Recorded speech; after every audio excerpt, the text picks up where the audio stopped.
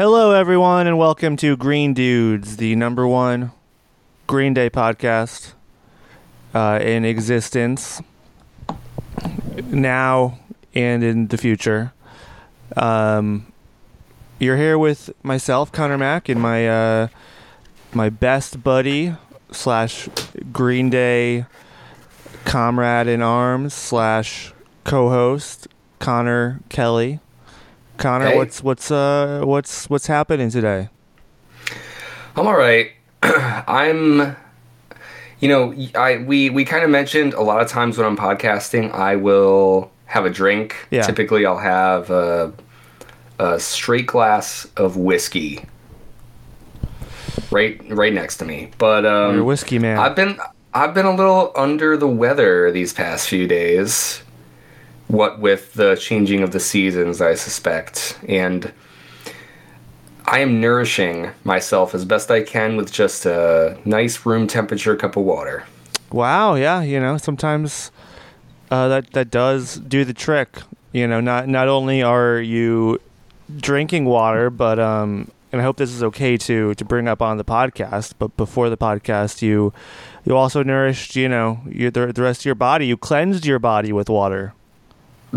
You purified yourself with water. You were taking a shower. It's not okay. You were taking a shower. It's not okay. I started. really wish you didn't say that live on the air. The jig is up. The cat is out of the bag, and I will also. Okay. I'll go on record and say I was showering too. Yeah. And we kind of realized we were showering at the same time. This was completely independent.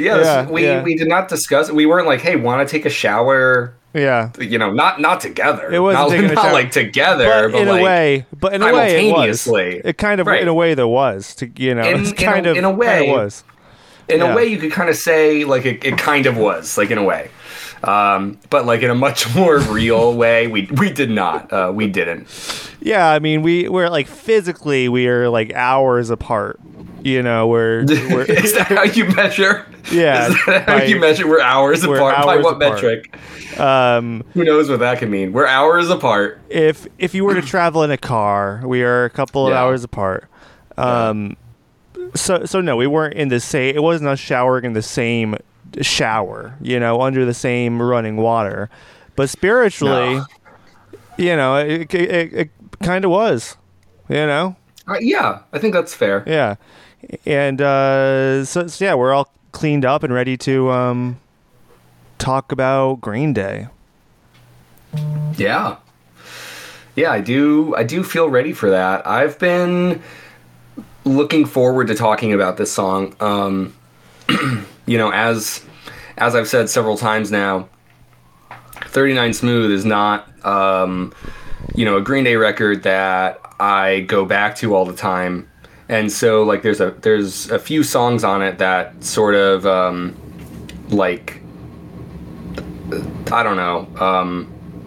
feel representative of the sound to me. Like when I think about this record, there's a couple songs that I'm like, yeah, like this is 39 Smooth in my memory. And one of those is Disappearing Boy. Yeah.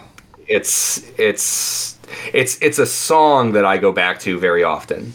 Much more than I've gone back to this record. Like if I have made like a Green Day pot or a playlist in the past and it's like, oh, what am I going to put on from 39 Smooth? Like Disappearing Boy was usually the one. Mm-hmm. So this it's a cool one to get to. Yeah, no, I totally agree. I mean, I feel like just in my mind it sticks out as one of the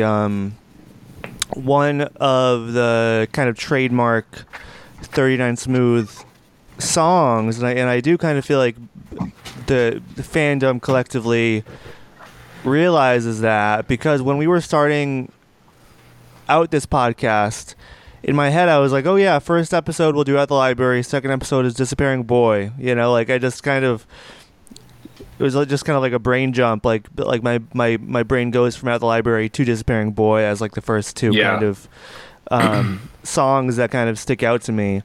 So yeah, I'm excited for this one too. It's also one of the songs that they do kind of play live more often than the rest of the 39 Smooth songs.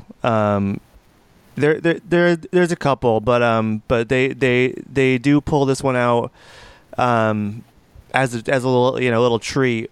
I feel like through every era almost, we'll get one or two Disappearing Boy performances. The other obvious one that we're coming to is Going to Pasalacqua. That's kind of one that that maybe is the 39 Smooth song that has stood the test of time the most and has kind of gotten its most recognition. But this I feel like it might come in a close second. Yeah. So I guess we can kind of just get into it if you're ready to kind of just jump into it, Connor. I feel as ready as I can be. So let's do it. Yeah, so as we've been saying, we are talking about Disappearing Boy today. This is the fourth song off of the first Green Day record, 39 Smooth. Also a part of the 1039 Smoothed Out Slappy Hours compilation. However you want to refer to it. And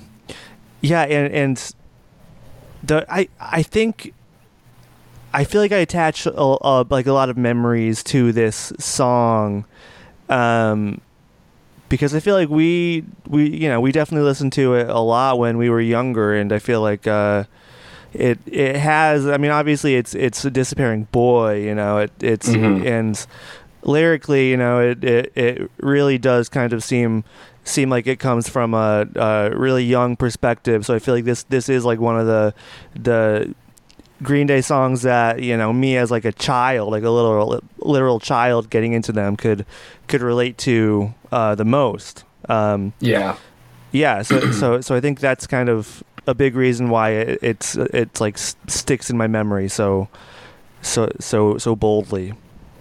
100%. Like, hearing you say that, I was struck by some similar thoughts, and it made me think about this right away. It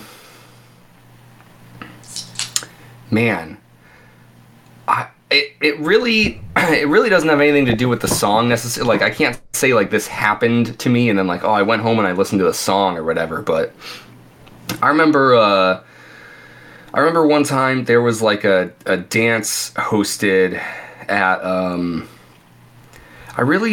it would have been when you were going to school, like when you were going to like elementary school. It could have even been like a fifth grade, like, I don't know, senior dance, or I really don't remember. But you're gonna have to help me out here. But essentially what it was.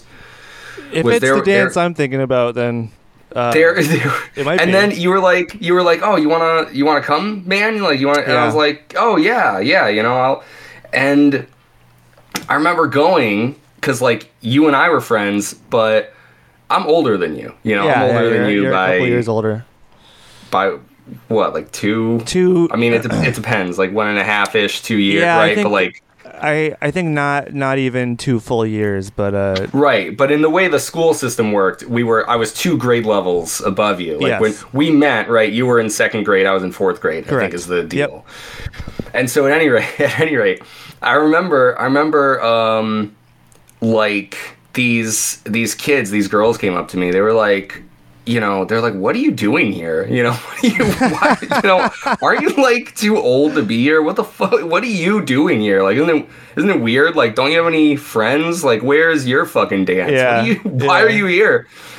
And I didn't have like any of the skills to like respond, or like I just was like torn into shreds. Oh, no. To shreds. Yeah. And I remember I didn't leave because, like, I don't know how I was with you, but I just like left like the area, and I was just like in this classroom where they were like watching a movie, and I was just like, like so fucking sad. And like like childhood memories of like I mean, that's a really embarrassing story to share, but like that's exactly what this song makes me think of, where Yeah. it's like just that desire to disappear, you know, completely, just like out of like shame or embarrassment or what have you. It's not exactly like what goes on in this song, right? But like talking about how when we first came to Green Day, the ages that we were, I do think that I have like a similar connection in that regard, to those ideas. And so like I kind of caught myself thinking about that listening to this song. So I agree, and it's funny to hear you bring it up too. Yeah, no, that's very, very funny. I think I mean, yeah, I mean it's kind of wrapped up in all of those thoughts. I'm sorry. Do you remember that? Like, is that right? Is that is what I'm sharing like accurate? I think it was. It's kind of funny because I do think it was. I think it would have been when I was in sixth grade and you were in eighth grade. Yeah. So, but wouldn't that have meant? So I like was visiting you when you were in Connecticut then, right? No. I was still in Clifton Park at that point. Oh, you were. Yeah. Oh, yeah. Okay, that must have been it. Yeah. And I mean, like, I get it. You know, you're a sixth grader. Why wouldn't you take that opportunity to make fun of some eighth grade loser? Like, I get it. But that is exactly what Disappearing Boy makes me think of. Yeah, no, I mean, I totally get it. That dance, I think we are talking about the same dance, because I don't know what other dance it would be, but that was a crazy night for me too, because it's just a crazy night for me, you know, sixth grade Connor, because it was just a really classic, classic story of the girl that you want is not interested in you. That was always a big theme for me. And then that night in particular, it was also like, well, there's also a girl that like was interested in me, and I just was like avoiding her the entire night. So yeah, that I think that's the same night that we're both talking about. Which I don't know. Yeah. Really funny how I just kind of all of these old silly memories and feelings are stirred up because it really brings you back to that time, and for all I know, we could have gone home and thrown this album on together. I don't know, that's kind of something we would do. You're right about that. So yeah, this song starts off with, I mean, what I would call another one of Billy Joe's like 80s metal guitar intros. It's kind of got that Ozzy squeal to it. That he does. It's funny because I've said it before too. I forget what song it was in, but it's funny because it is obviously like influenced by hair metal and stuff a little bit, and then it kind of goes into like one of the sappiest, most wimpiest songs, like very much not like an 80s power metal song, but just something totally unexpected. So it's always been kind of funny that juxtaposition. I do love it though. It's another great guitar riff that opens up the song. Yeah, definitely. You're right. What are your thoughts on the guitar as a whole here? I think I think it does a lot of what we have really been talking about, the entire time. Pretty much kind of sticks to. I mean, it's. I'm not going to call it a formula. It doesn't stick to a formula, but he's got a bag of tricks on this album that he does. Billy Joe does pull from pretty consistently, I think. Yeah, I am right there with you, where it's like there. I don't feel like I have so much to add on that because yes, I pretty much agree. Like everything that he's doing here is stuff that we've already heard him do elsewhere prior on the record. The last three songs we discussed, but yeah, that does not diminish the effect of it here at all. It's still really well done, and I like how Billy's playing on the bridge there too. Like you said, we get a lot of those like ringing out kind of notes, but it works really well where the pace slows down before you get the build up and it's like dun dun dun dun, and then obviously you get into that last chorus there. So yeah, I think the playing is really good, and and yeah, having like that introductory riff into the song is really cool. He's he was doing that before too, but it's it works. If it works, it works, and it still fucking works here. Yeah, yeah. Like it a lot. Yeah, I feel like this is one of the songs, like if there were singles on the first two records, like from Dookie and onwards, big singles that got music videos. I do think that this would probably be one of the singles off of 39 Smooth,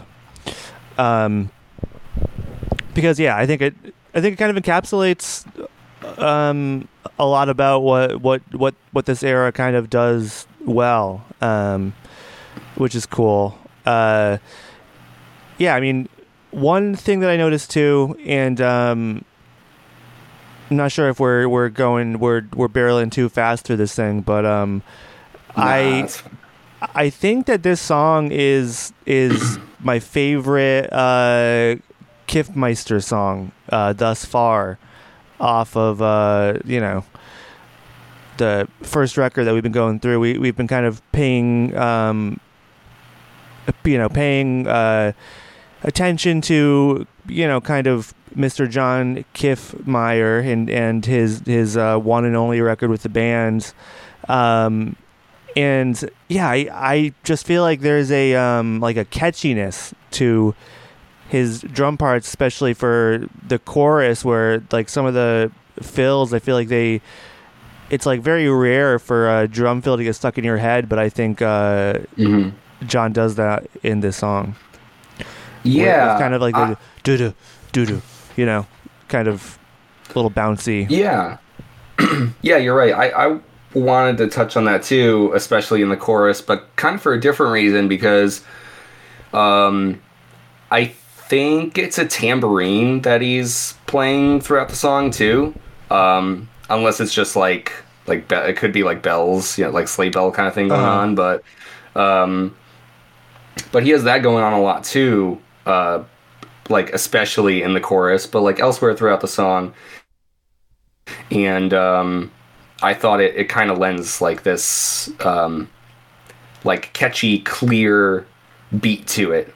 Yeah, that I really liked. And I feel like that's kind of shown up in a couple other songs too, but it really stood out to me here, listening back. So yeah, I do think this is a standout for Kiffmeyer's drumming. At least for where we've been listening more closely on these first four songs. I think this would be the one where I'm like, yeah, I think it's really strong here too.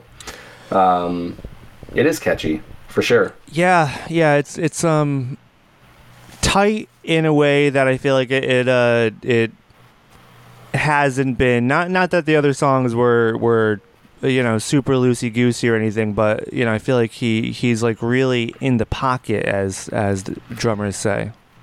Yeah.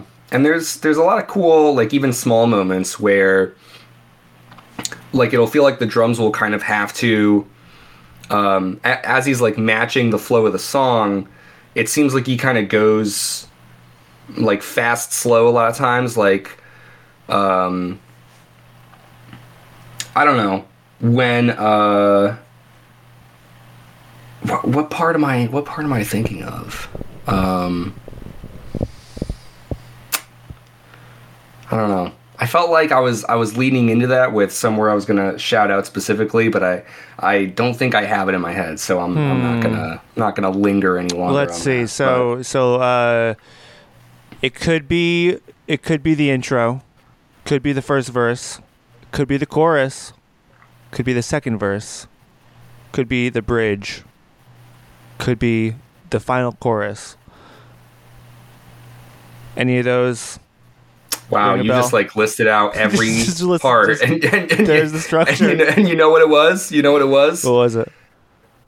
The final chorus. There we go. You got it, buddy. You got it, buddy. Wow. You just had to name every part of the song, and I was like, you know what? It was one of those. Yeah, nice. It's there's only a handful of parts there for you, so they go hard. I was thinking maybe he would, pick it up if I just listed out the structure of the song for him. And sure enough, God, I am just so grateful that I have you as the host of this podcast to guide me through. Yeah, no, I mean, a shining light. It's what I'm here for. Yeah, so I mean, I don't think this will be a strike against him. He's still safe so far. No, he's fine. What is going on with this island? What are you talking? Like, he's. It's like Survivor. You ever watch the show Survivor? That famous reality show from our youth. I've actually seen a lot of Survivor because my wife has really gotten into Survivor. And, really? Yeah, really. Wow. She did actually during COVID, like during quarantine. That was like a big like binge watch for her with like all the like she had a lot of time, and so I watched a lot of Survivor like by proxy, and I'm watching like the new episodes as they come out with her most of the time. So did you guys watch the old episodes? Oh yeah, seasons? she has seen every episode of Survivor, which is like nuts. There's so much. Yeah, there's honestly a lot, because I used to watch that back in the day with my parents. Probably around the time when I was like discovering this song, listening to the song, this album. And so, yeah, for the folks not in the know, this is actually important to set up because, if you listen to the first 3 episodes, you're like, what are they fucking talking about? An island voting? Like, what the fuck what do you mean? They might not be, up to date with Survivor lore, but essentially, there's a handful of contestants on an island, and there's challenges they have to do, and eventually, I think it's like every episode they will vote somebody off based on various reasons, whoever is the weakest link or whoever they need to fuck over to get ahead. But yeah, people will be voted off the island each episode. And so in relation to Jonathan Kiffmeyer, so I mean, here's the thing: is he was voted off the island. I mean, not really. Right. I think he left by his own volition, which I feel like has happened on Survivor before too. I'm sure it has. Yeah. It has. But essentially, like, is it that at the end of this record, like, we are going to have decided if we would have voted him off the island? Because I'm even a little bit confused as to like where this began and like where you're going with it, because you do keep bringing it up. Like I wouldn't have said anything if you didn't bring it up, but you do. Like you keep doing that, so really feels like maybe we should talk about it. No, that's exactly. I was not positive. That's exactly what it is at the end of this record, after we have discussed all of these songs off of 1039 Smooth Smoothed Out Slappy Hours, we will decide if John Kiffmeyer deserves to be voted off the island. And wow, it's a little bit different because in this case we know. So here's what we'll say. So if we don't vote him off the island, we can't bring Trey on the island. You know, it's only the island's only big enough for 3 people. Right, but like the worrisome thing is so far, Kiffmeyer has no votes against him. I know. So it's like this. I think there is there's a very real concern that we're going to change the course of Green Day history. I know. And then like, where do we go from there? Do we talk about all of the records as if John Kiffmeyer was still playing on them? We just imagine our podcast just devolves more and more into the ramblings of madmen. We're like the Divergent Green Day history podcast. Yeah. Alternate Green Day history. What if Green Day? That's kind of fun too. That would even be maybe that's a fun segment we do after this episode. What if the Kiffmeister was still around? Yeah. What would Longview sound like with John Kiffmeyer playing? Yeah, that fucks with your head a little bit. You know what's crazy is maybe someone could just like upload all of Kiffmeyer's drum parts to like an AI. Oh man. And then create like a Kiffmeyer, drum bot. Damn. And then it's like we don't even have to ask what if. We could just make like, this fucking like dark chimera ourselves and just unleash it out onto the universe, Yeah. Isn't that exciting? It's ominous, I think.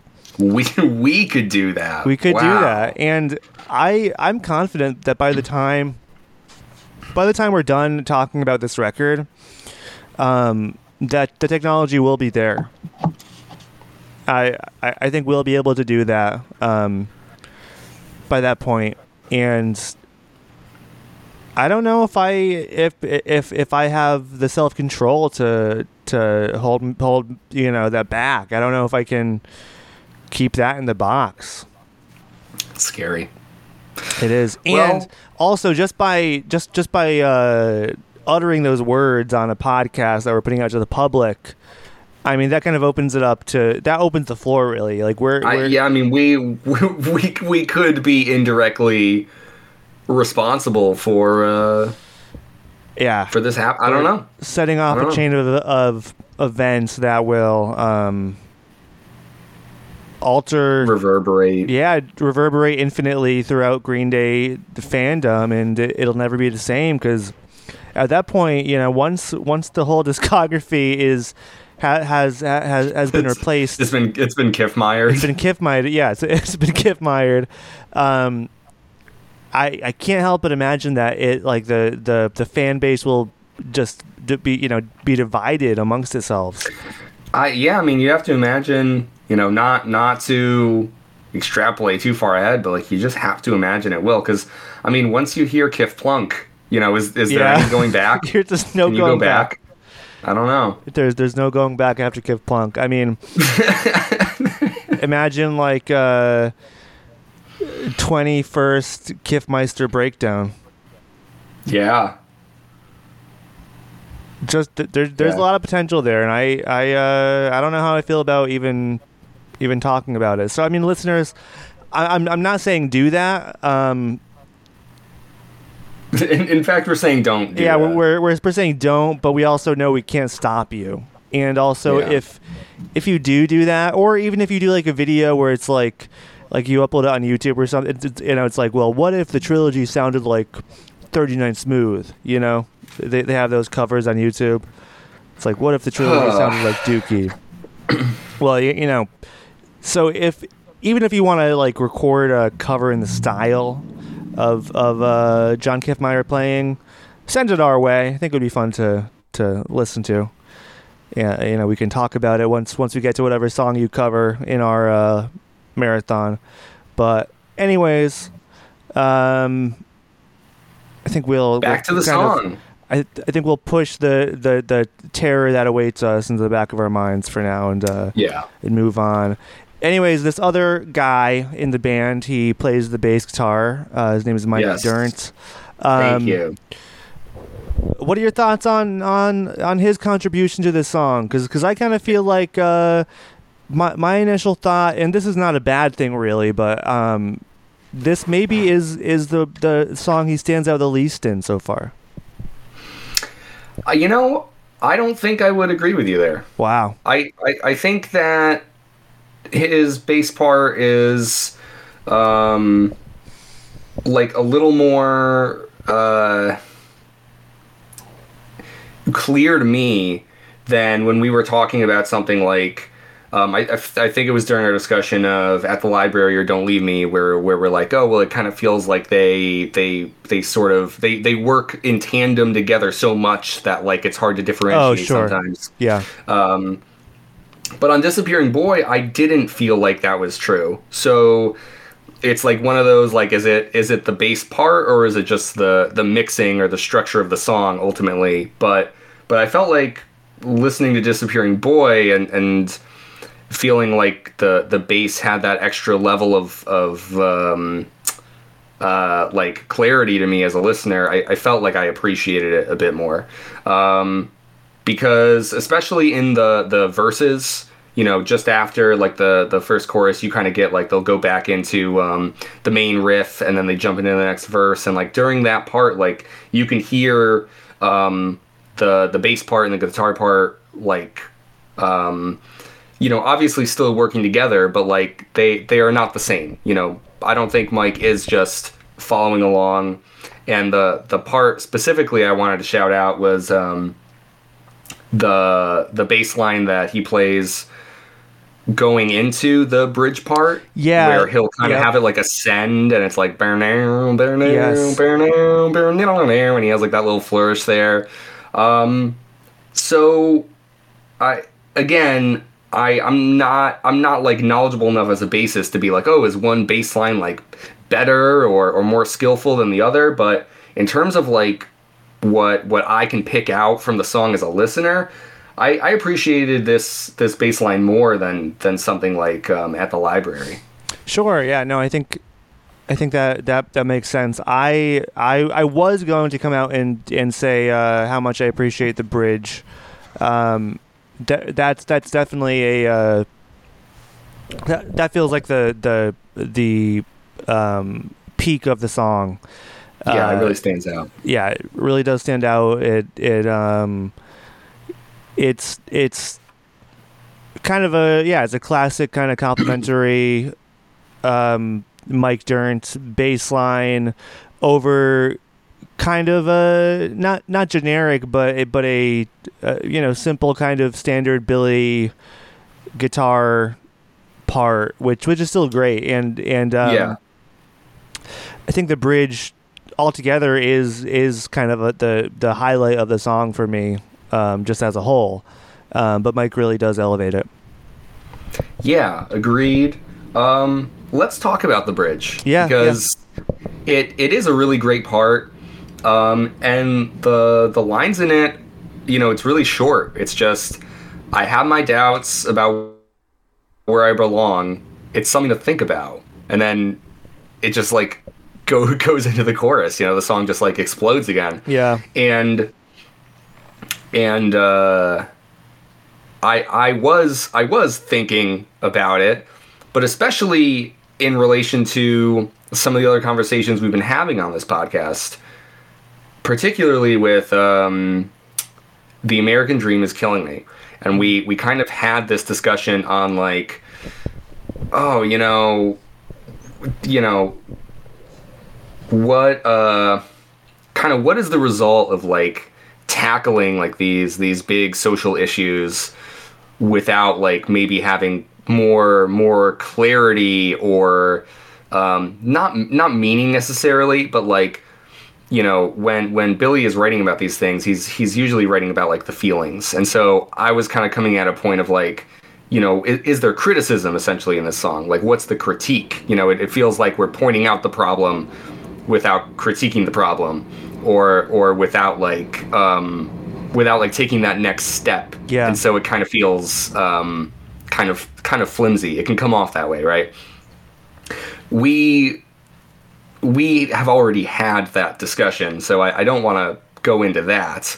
But I'm bringing it up because I feel like this bridge here on their first album, like these lines, I feel like it's very indicative of how Billy approaches things. And he writes it so literally here that like I kind of had to laugh, where he's just like, man, I'm just thinking about it. Yeah. You know?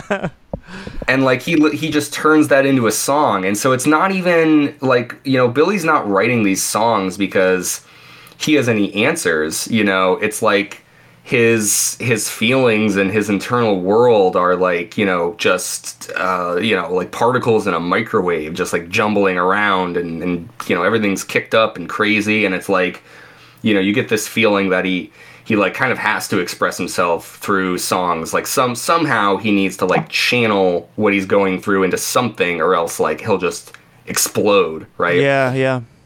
And so I really liked this bridge and these very short, simple lines that he sings on it, because it feels very representative of I think a lot of conversations that we're going to have about Billy and his songwriting and the way that Billy writes songs. And so I think it's actually really cool to have a line where he kind of just like comes right out and says it. Like it feels like he's so at the beginner like era of his songwriting that like there's not even another like more clever way for him to like approach this. He's just like, it's something to think about. And it's like, you're right, it is something to think about, Billy.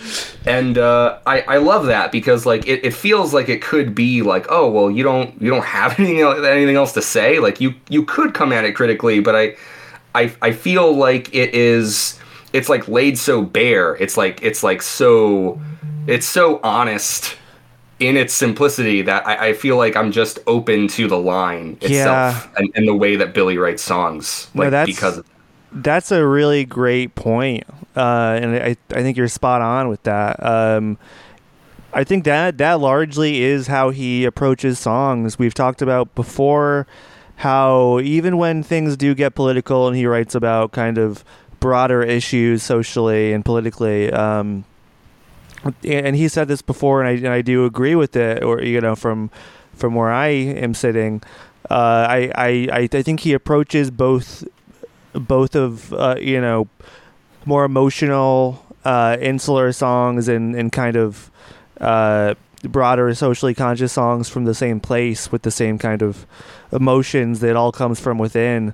And exactly, yeah, and I think it is usually a mistake when us as the listeners or the fans expect him to be to have some sort of answer or some sort of, you know, not even coherent message, but something tangible or solid, because that's not really how he writes songs. It's not meant to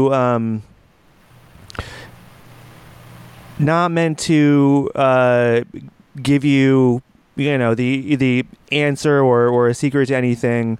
It is just like a snapshot into his mind, and you know, into his the inner workings of his psyche, and kind of a snapshot of him like working these things out within himself in real time. You know, like does he think about the contradictions that, you know, millionaire writing a song like The American Dream Is Killing Me and then charging $500 for concert tickets 2 weeks later? Like I do think that he is aware of those, the potential hypocrisy there, the contradictions, and I don't think that he, you know, takes it lightly. I think it's something that he is navigating in real time, and we will kind of be able to witness that as that journey continues, like we have previously, which is and it's not to say that that's the right way or the wrong way. You know, I don't think it gives him a free pass to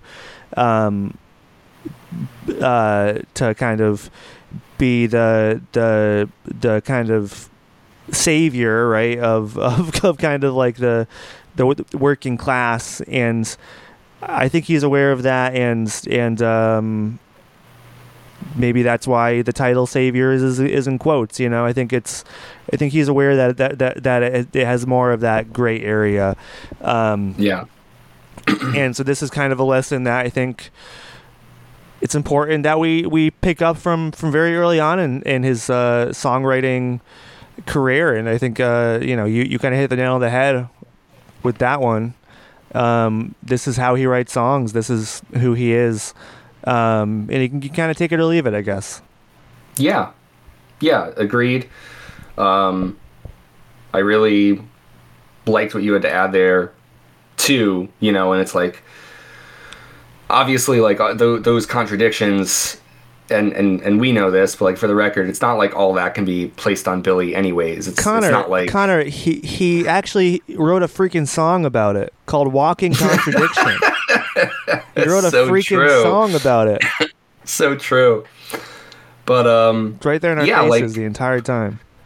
Like, thinking about how you're not coming to it for answers. It is a window into Billy, and kind of like an opportunity to sort of find like a connection through music, where and that's like a huge thing about Green Day, something that they've talked about, something that like is ultimately true for any fan of any band, but like something that Green Day has also made explicit, through their lyrics, through interviews, but just that, like, I think ultimately they're also just trying to tell people that they're not alone, and their music is really big for that. Yeah. But it is funny to me that I think in a way you could almost take this line, "It's something to think about," and add it into like any Green Day song, and it would be like, oh, like that would address like almost every complaint of like any totally, like in terms of the lyrics, where people will be like, what does this mean? Why did Billy write that? What is this song even about? And then it would just be like, oh, it's something to think about, like I almost feel like that line is like implied in every Green Day song. Like every Green Day song almost has the implication where Billy's like, it's something to think about, right? Absolutely. And you're like, I guess it is. Yeah. I mean, and it's like, it's tough because it's like, oh, that's such a great get out of jail free card for Billy Joe through his entire career. Just some food for thought. I don't know. I'm just asking questions, but I mean, he doesn't. I mean, it's not done with any harm intended. Yeah. And here in this first song, obviously, it's like very, it's relatable. We're not applying this to like any political commentary or anything like down the road. This is just someone working through a day in the life. Like exactly, this is their personal shit going on. Yeah, no, it's very much different. Yeah, I mean, like it would be hilarious if that was a line in Holiday or something. Right. Like, yeah. Then you'd be like, I don't know. But yeah, no, I think it's good. It does serve as a decent disclaimer. And not just like not for Billy Joe, like for I'd even say, maybe most artists really, that's kind of how it is. Like I do think that a lot of times fans and listeners wish it was kind of all digestible, and like there was always kind of an overarching message to these things. Mm-hmm. But that's just, again, we kind of are brought back to the gray areas of life, and all of your favorite musicians and heroes they're not good, they're not bad, they're just people, and they're always evolving and changing in heart and in thought. I mean, I think it's, I don't want to make like such a definite point to to say that this cannot be undone, but like I think it's kind of a mistake to come to art looking for answers, you know. Because I think it's also you're doing yourself a disservice in a way. Like you're trying to like outsource the burden of like coming up with answers for yourself, you know. It's like if you're looking to someone else and being like, oh well, you know, what do they think? Like, do they think the exact same thing that I think? Or like, what if I don't know what to think about this? Like, what's this person's opinion on it? It's like, it doesn't mean that there isn't value in that. And it doesn't mean that, you know, that can't be a part of like coming to your own conclusions, but like ultimately that's what it needs to be. Like, absolutely. you need to filter the art that you engage with through yourself. And if you don't have like a self that you've made to filter that through, you know, then you're never going to come at it from like the healthiest mindset that you can. Like there will be some flaw in that, you know. Absolutely. I actually think, and this is kind of ironic, you're spot on, but we're talking about how Billie Joe as a writer has kind of always just it's been a mishmash of thoughts, and we're kind of privy to that process. But if there were ever a rock solid message in Green Day's writing that had, you know, no room for interpretation really, it's gonna be think for yourself. It's, you know, it's going to be from,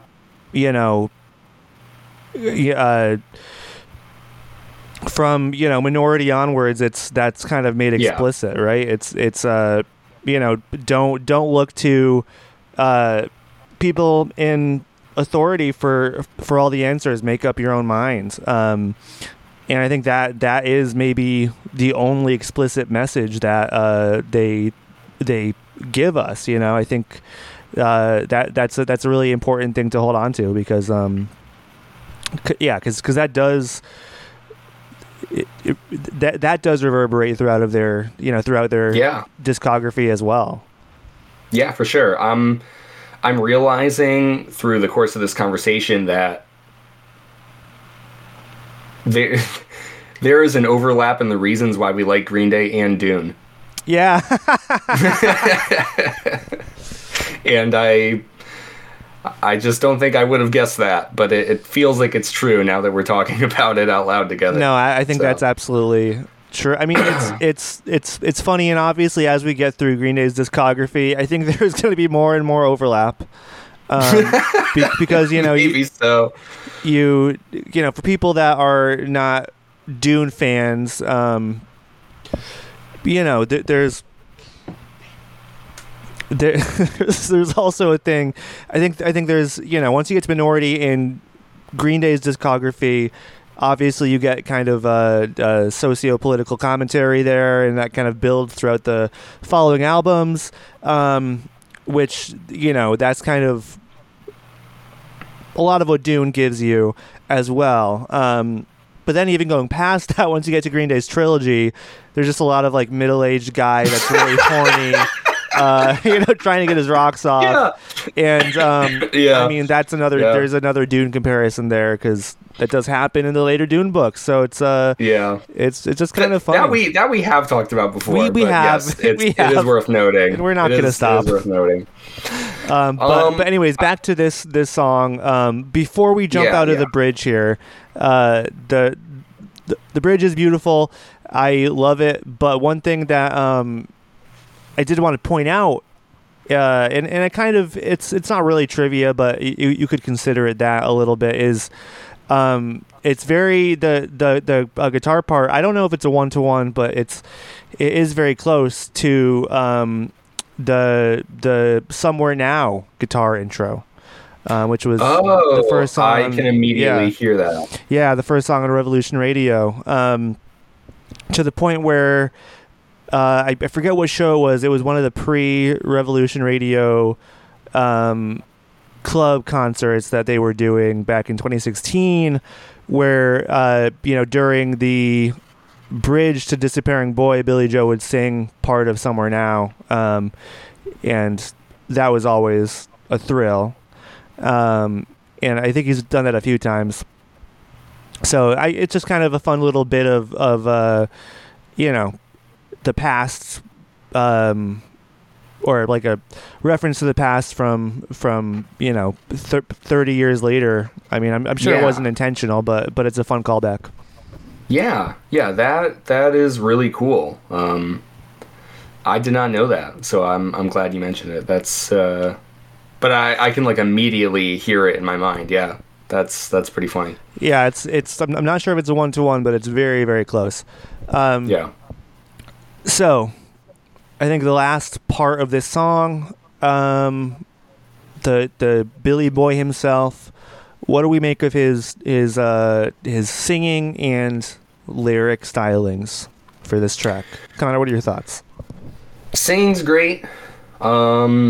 Lyrics, we kind of started this discussion by talking about how we felt like we could relate to this song from like the first time we heard it from when we were kids.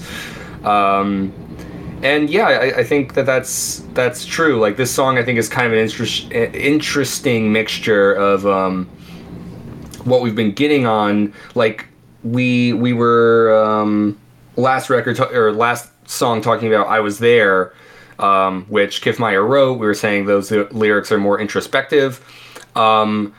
It's not that this song is like necessarily introspective, but it's not just about pining after a girl either. It's kind of like framed around, feeling invisible in relation to that. So what I especially like about this song and the lyrics is like, it's not as simple as like At the Library, but it does have a similar sort of idea where you're in some kind of a situation. The narrator of their song is obviously, feeling invisible. They're forlorn. They're completely overlooked. They don't even register. And so I don't know, but I don't feel like this is necessarily like a woe is me song either. It's there are some lines on here where they are obviously not feeling good about themselves, but I think it's like it's written in such a way where the song is like more about their feelings of anxiety and invisibility and feeling like an outcast. And so I like that this track focuses on like those internal struggles. It's like, yeah, we can tell from the lyrics that it feels like it's coming from a place of like, because they are just not even on the radar of someone that they're interested in, right? Something that you were kind of talking about that you experienced as a child as well, Yeah. But it's about like the feelings that come from that rather than the experience itself, Yeah, absolutely.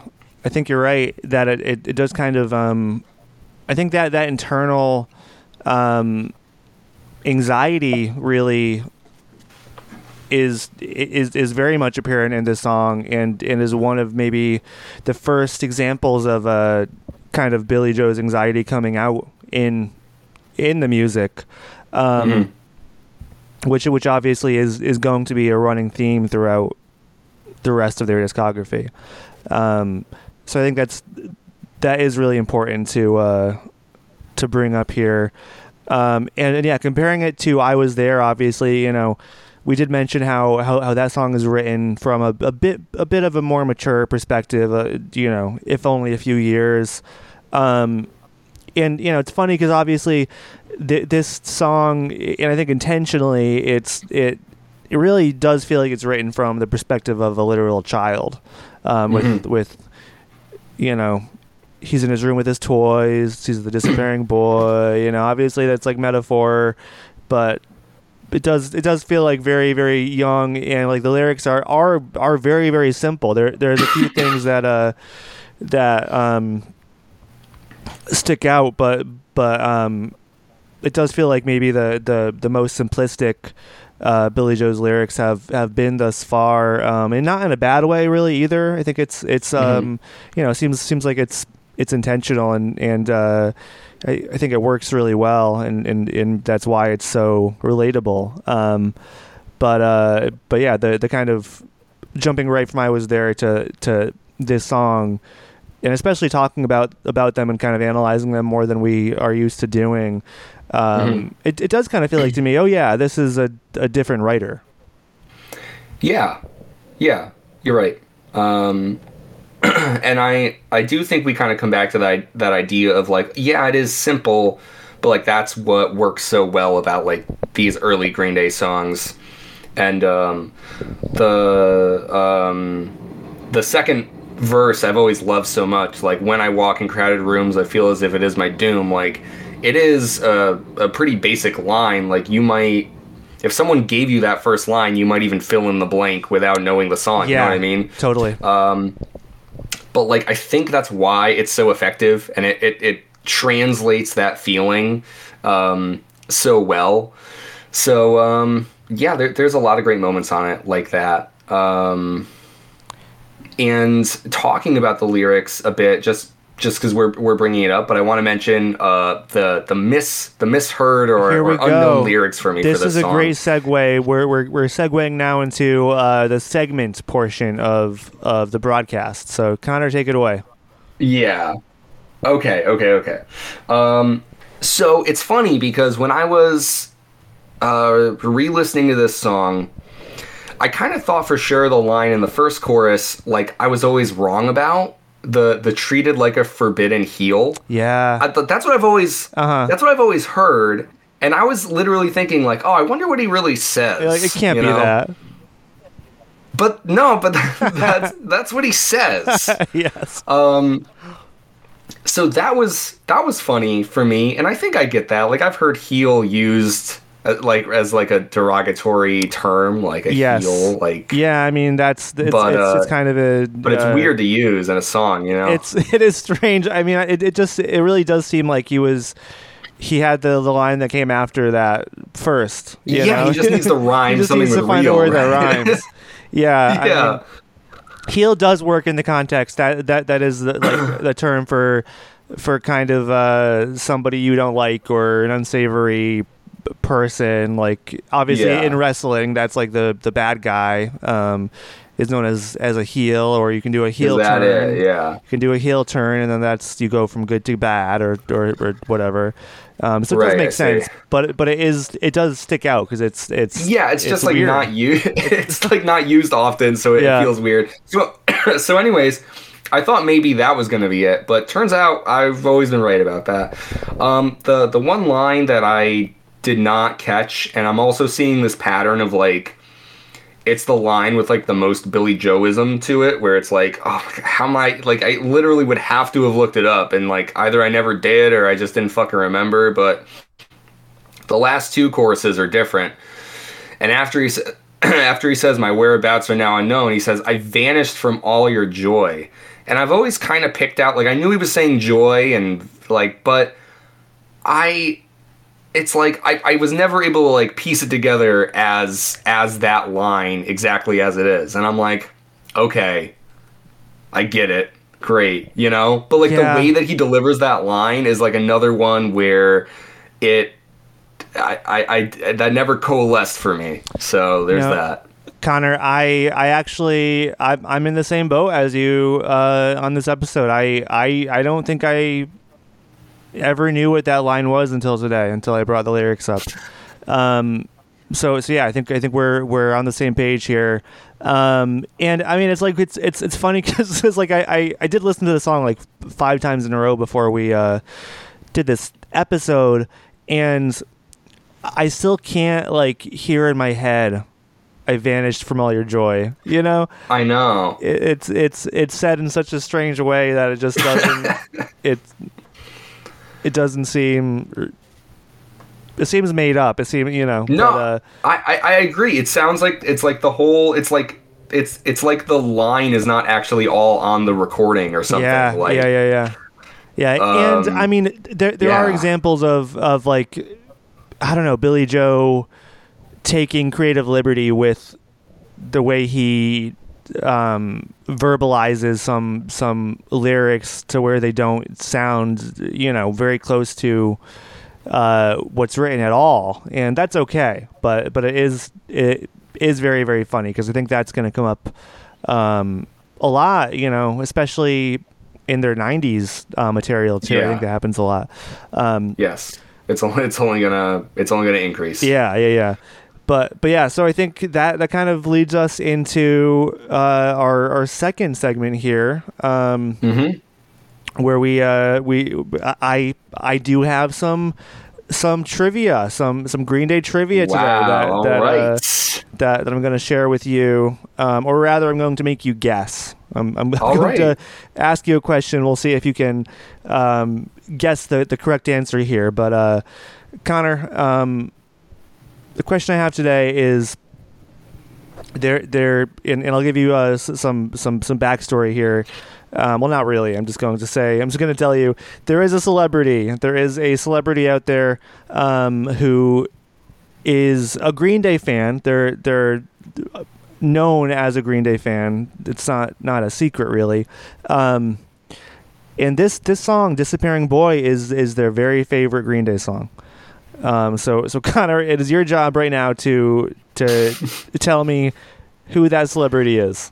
Which celebrity is "Disappearing Boy" is their favorite Green Day song? Wow. Well, I have to think of a celebrity who I think would be a Green Day fan.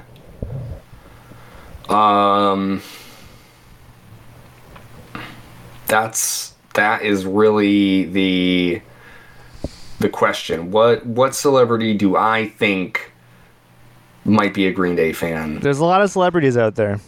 There are. Okay. I'm gonna say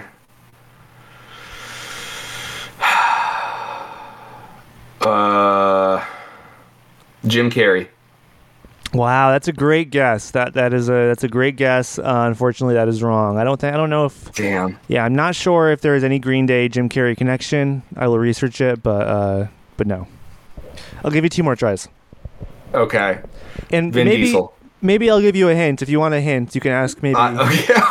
Right. You can ask a question. It's not Vin Diesel because you didn't say anything, so we aren't going to count that one. Not Vin Diesel. I need a hint. I think for sure I need a hint. Okay.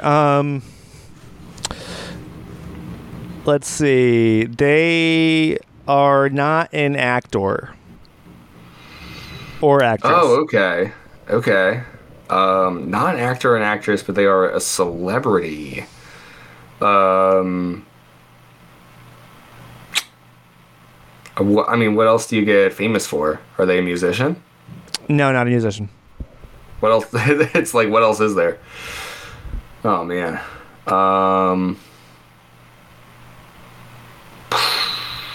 What letter does their name start with? Can you give me that? I'm not gonna know. Trust me, that's not enough for me to know. I'm just gonna guess. I got no fucking clue, man. Their name starts with the letter S. Okay. Steven Spielberg. Another great answer. Another great guess. Also wrong. God damn it. All right, you gotta tell me, dude. Come on. No, you get one more chance. You get one more chance.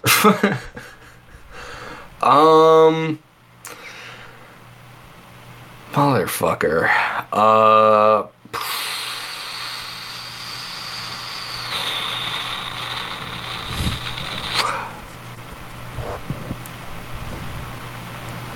Their name starts with an S. They're a celebrity. They are not famous for being an actor or an actress.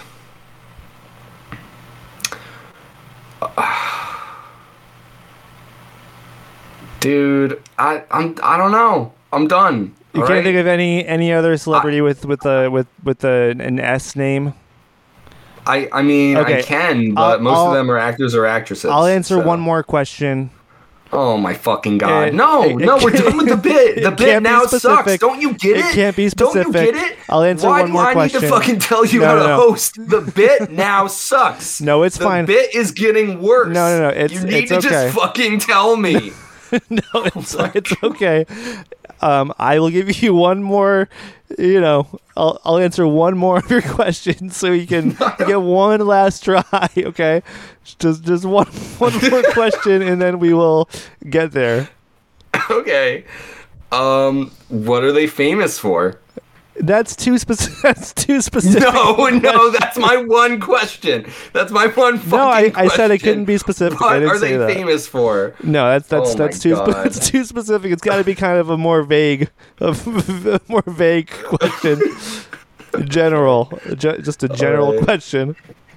The The bit's getting better, by the way. Sean Paul. Was that a question? No, does it sound like a question? I think Sean Paul. No. I think Sean Paul's a musician. I said already it was not a musician. Connor, I will give you any name that starts with S if you will just fucking tell me who it is. Don't ask me. Wait, do I but think? I'm just. am I will wrong? give you any fucking name that starts with S. Is Sean Paul not a musician? I think. Sean Paul is a musician. Yeah. Okay. And I said previously it was not a musician. Okay, Shel Silverstein. Is it Shel Silverstein, Connor? All right. Well, that's your final answer. Yes. Yeah. You done fucked up. 3 strikes, you're out, baby. Oh my god. You lose the game. Okay. So now that you have you've struck out all of your answers wrong, Yeah. I can reveal to you and to the listeners the correct answer. Wow. I'm on pins and needles. And the answer is Serena Williams, famous tennis star. She's an Yeah, athlete. you didn't have to say tennis player, you could have said an athlete. That would have helped me a lot. An Athlete would have been a helpful hint. Yeah, I thought that might have been giving it away though. I don't think so. There's other athletes whose name starts with S. Yeah, but not that are known to be Green Day fans. Connor, I don't know any celebrities who are Green Day fans. Serena Williams is not known to be a Green Day fan. You're not gonna I'm gonna do some research on Serena Williams and like her connection to Green Day is going to pop up. It will. That just shows that you've never done any research on Serena Williams. That's what that shows. And you have. Well, just by being a Green Day fan. Anyways, she actually she has. I think there was a show last year that she was at. I think it was one of the festivals in Florida where she requested they played "Disappearing Boy" and they did. Wow. It's pretty cool, right? You know what I do know? I'm pretty sure it's Serena Williams. I think she's also a really big Avatar: The Last Airbender fan. Wow. And she had a voice cameo on one of the episodes. Yeah. She's got very good taste. So that I know about Serena Williams, but If only I had used that as a hint. She was a Green Day fan. Yeah. I know. I should have dug more into her All right. her history. Anyways, moving That was on. that was a fun segment. That was really fun. I thought it got better as I went along. I thought that was really good. Yeah. Just to close out the show, I do have some comments about the song that I wanted to read, and not quite as many as last time. Okay. But I think this is a very popular segment. Just before you do, because I think we should close out the song with that. Yeah. I wanted to throw out what I thought maybe also could be a segment and something that we have not done. Yeah. And my memory is so bad, Connor, that for so many songs, I'm going to need you to tell me. You literally have to tell me the answer, much like what we just went through. But I thought that we should mention if we have heard these songs live. You know, I actually, before we did this, I was thinking about that being a little mini segment. I think that's a good idea. I think we'll continue with that. But I'm pretty sure I have seen this song live at least once, and maybe even multiple times. And it makes me feel like you have seen it once as well. Yeah, like we were at a... Do you have any idea where that might have been? If they did play it, I kind of feel like it would be, and I'm thinking like that New York City show we went to in like 2016. That's exactly what I was thinking. Bowery Ballroom. Yes. Or no, was it? Well, I guess I don't remember the venue. I remember, I don't know. I remember being there, though. Because I know the first time I saw Disappearing Boy live was the day before that show at Rough Trade Records. The Rough Trade. Okay. So they played. I know they played it then, and I am almost certain they played it again the day at Webster Hall. Yeah. So they definitely played it at Rough Trade Records, which I did see. I thought it was fantastic, and I'm looking right now at the set list for Webster Hall, and it does not seem like they played it at that show. So that might be a false memory. You know what I think you're thinking of, though, is One of My Lies, then. Because I remember they played One of My Lies at that show, and I lost my mind. Connor, this set list, I think, is looking at it now, it's better than maybe I think maybe we took it for granted when we were there, Connor. They played Private Ale. They played One of My Lies. Yes. They played. There was a lot of heavy hitters. They played Brat. They played a lot of heavy hitters at that show. We were very lucky to be there. Yeah. So okay, but not Disappearing Boy. So jury's out on because I don't remember. So I very well may not have heard this song before. I can scroll through all of the shows we've been to together. I know. It's eventually we will take the time to do that. But but I don't have a memory of seeing this song live, and I kind of was wondering if you do. And sure enough, you mentioned that that Rough Trade show. I remember you telling me like in the hotel lobby. You were like in awe. You were almost like shell shocked. Yeah. It's like I remember you like telling me everything about it, and I was just like shaking my head in disbelief. I remember that too. Oh my god. Yeah. No. That was one of the most incredible shows I had ever been to. It still is.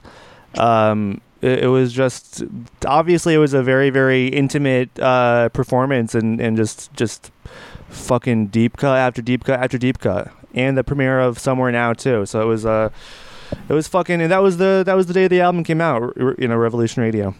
But anyways, that'll be an ongoing segment. We will come more prepared next time.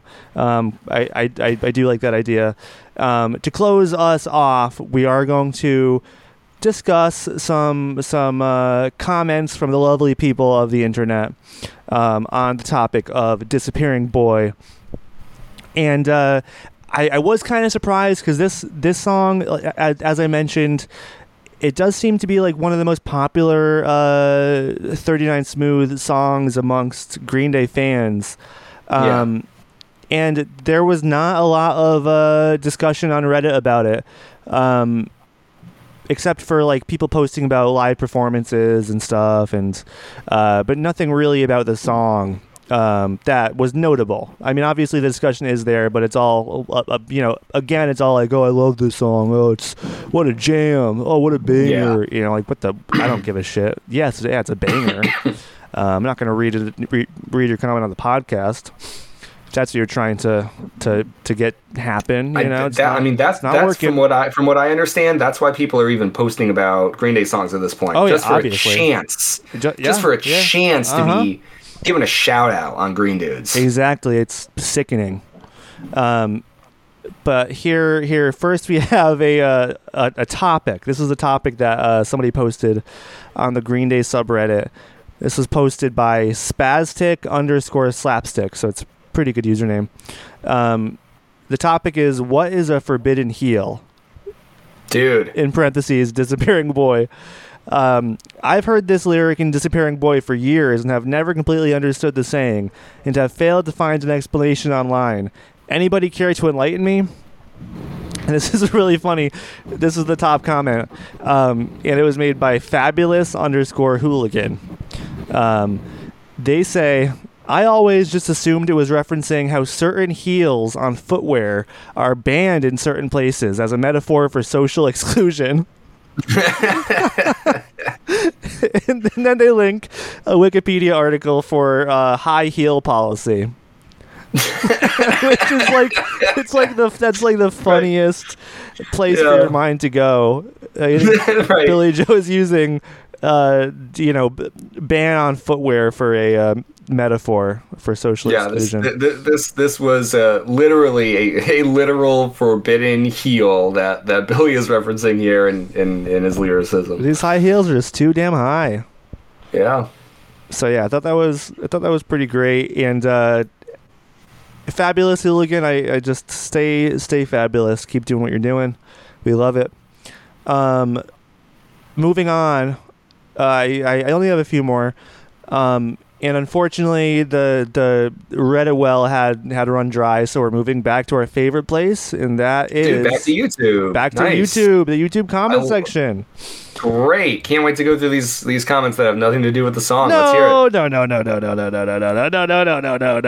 They're very relevant. They're very relevant. Okay, buddy. Okay. So only 8 months ago, Tyler Dunlap 465 says, "Metaphor for life." ... So I thought that was pretty intriguing. really makes you think about society. I know, it's something to think about. You know, it is. It is. He-Talia is awesome. And this is a comment from 11 years ago. They say, Billy, you're not a disappearing boy. You're just an awesome ninja. But seriously, great song. Good stuff. Yeah, I mean, I think it's nice. You know, if Billy Joe read that, he'd be like, thank you. I am an awesome ninja.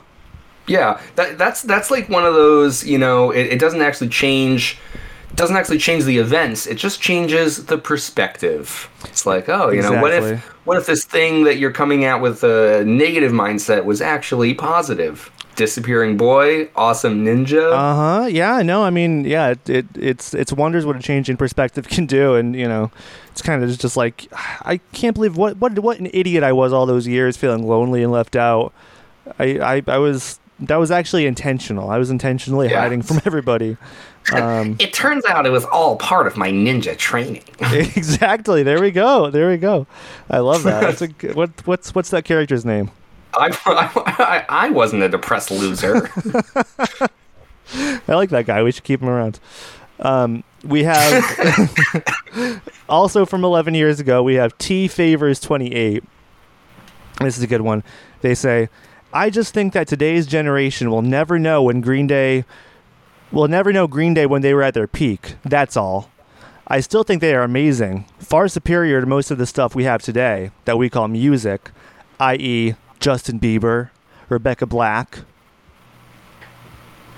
So that's a pretty cool comment from 11 years ago. But it gets even better. They the top reply to that is from Samuel Fulkerson 277. they say, I agree, and I'm 9.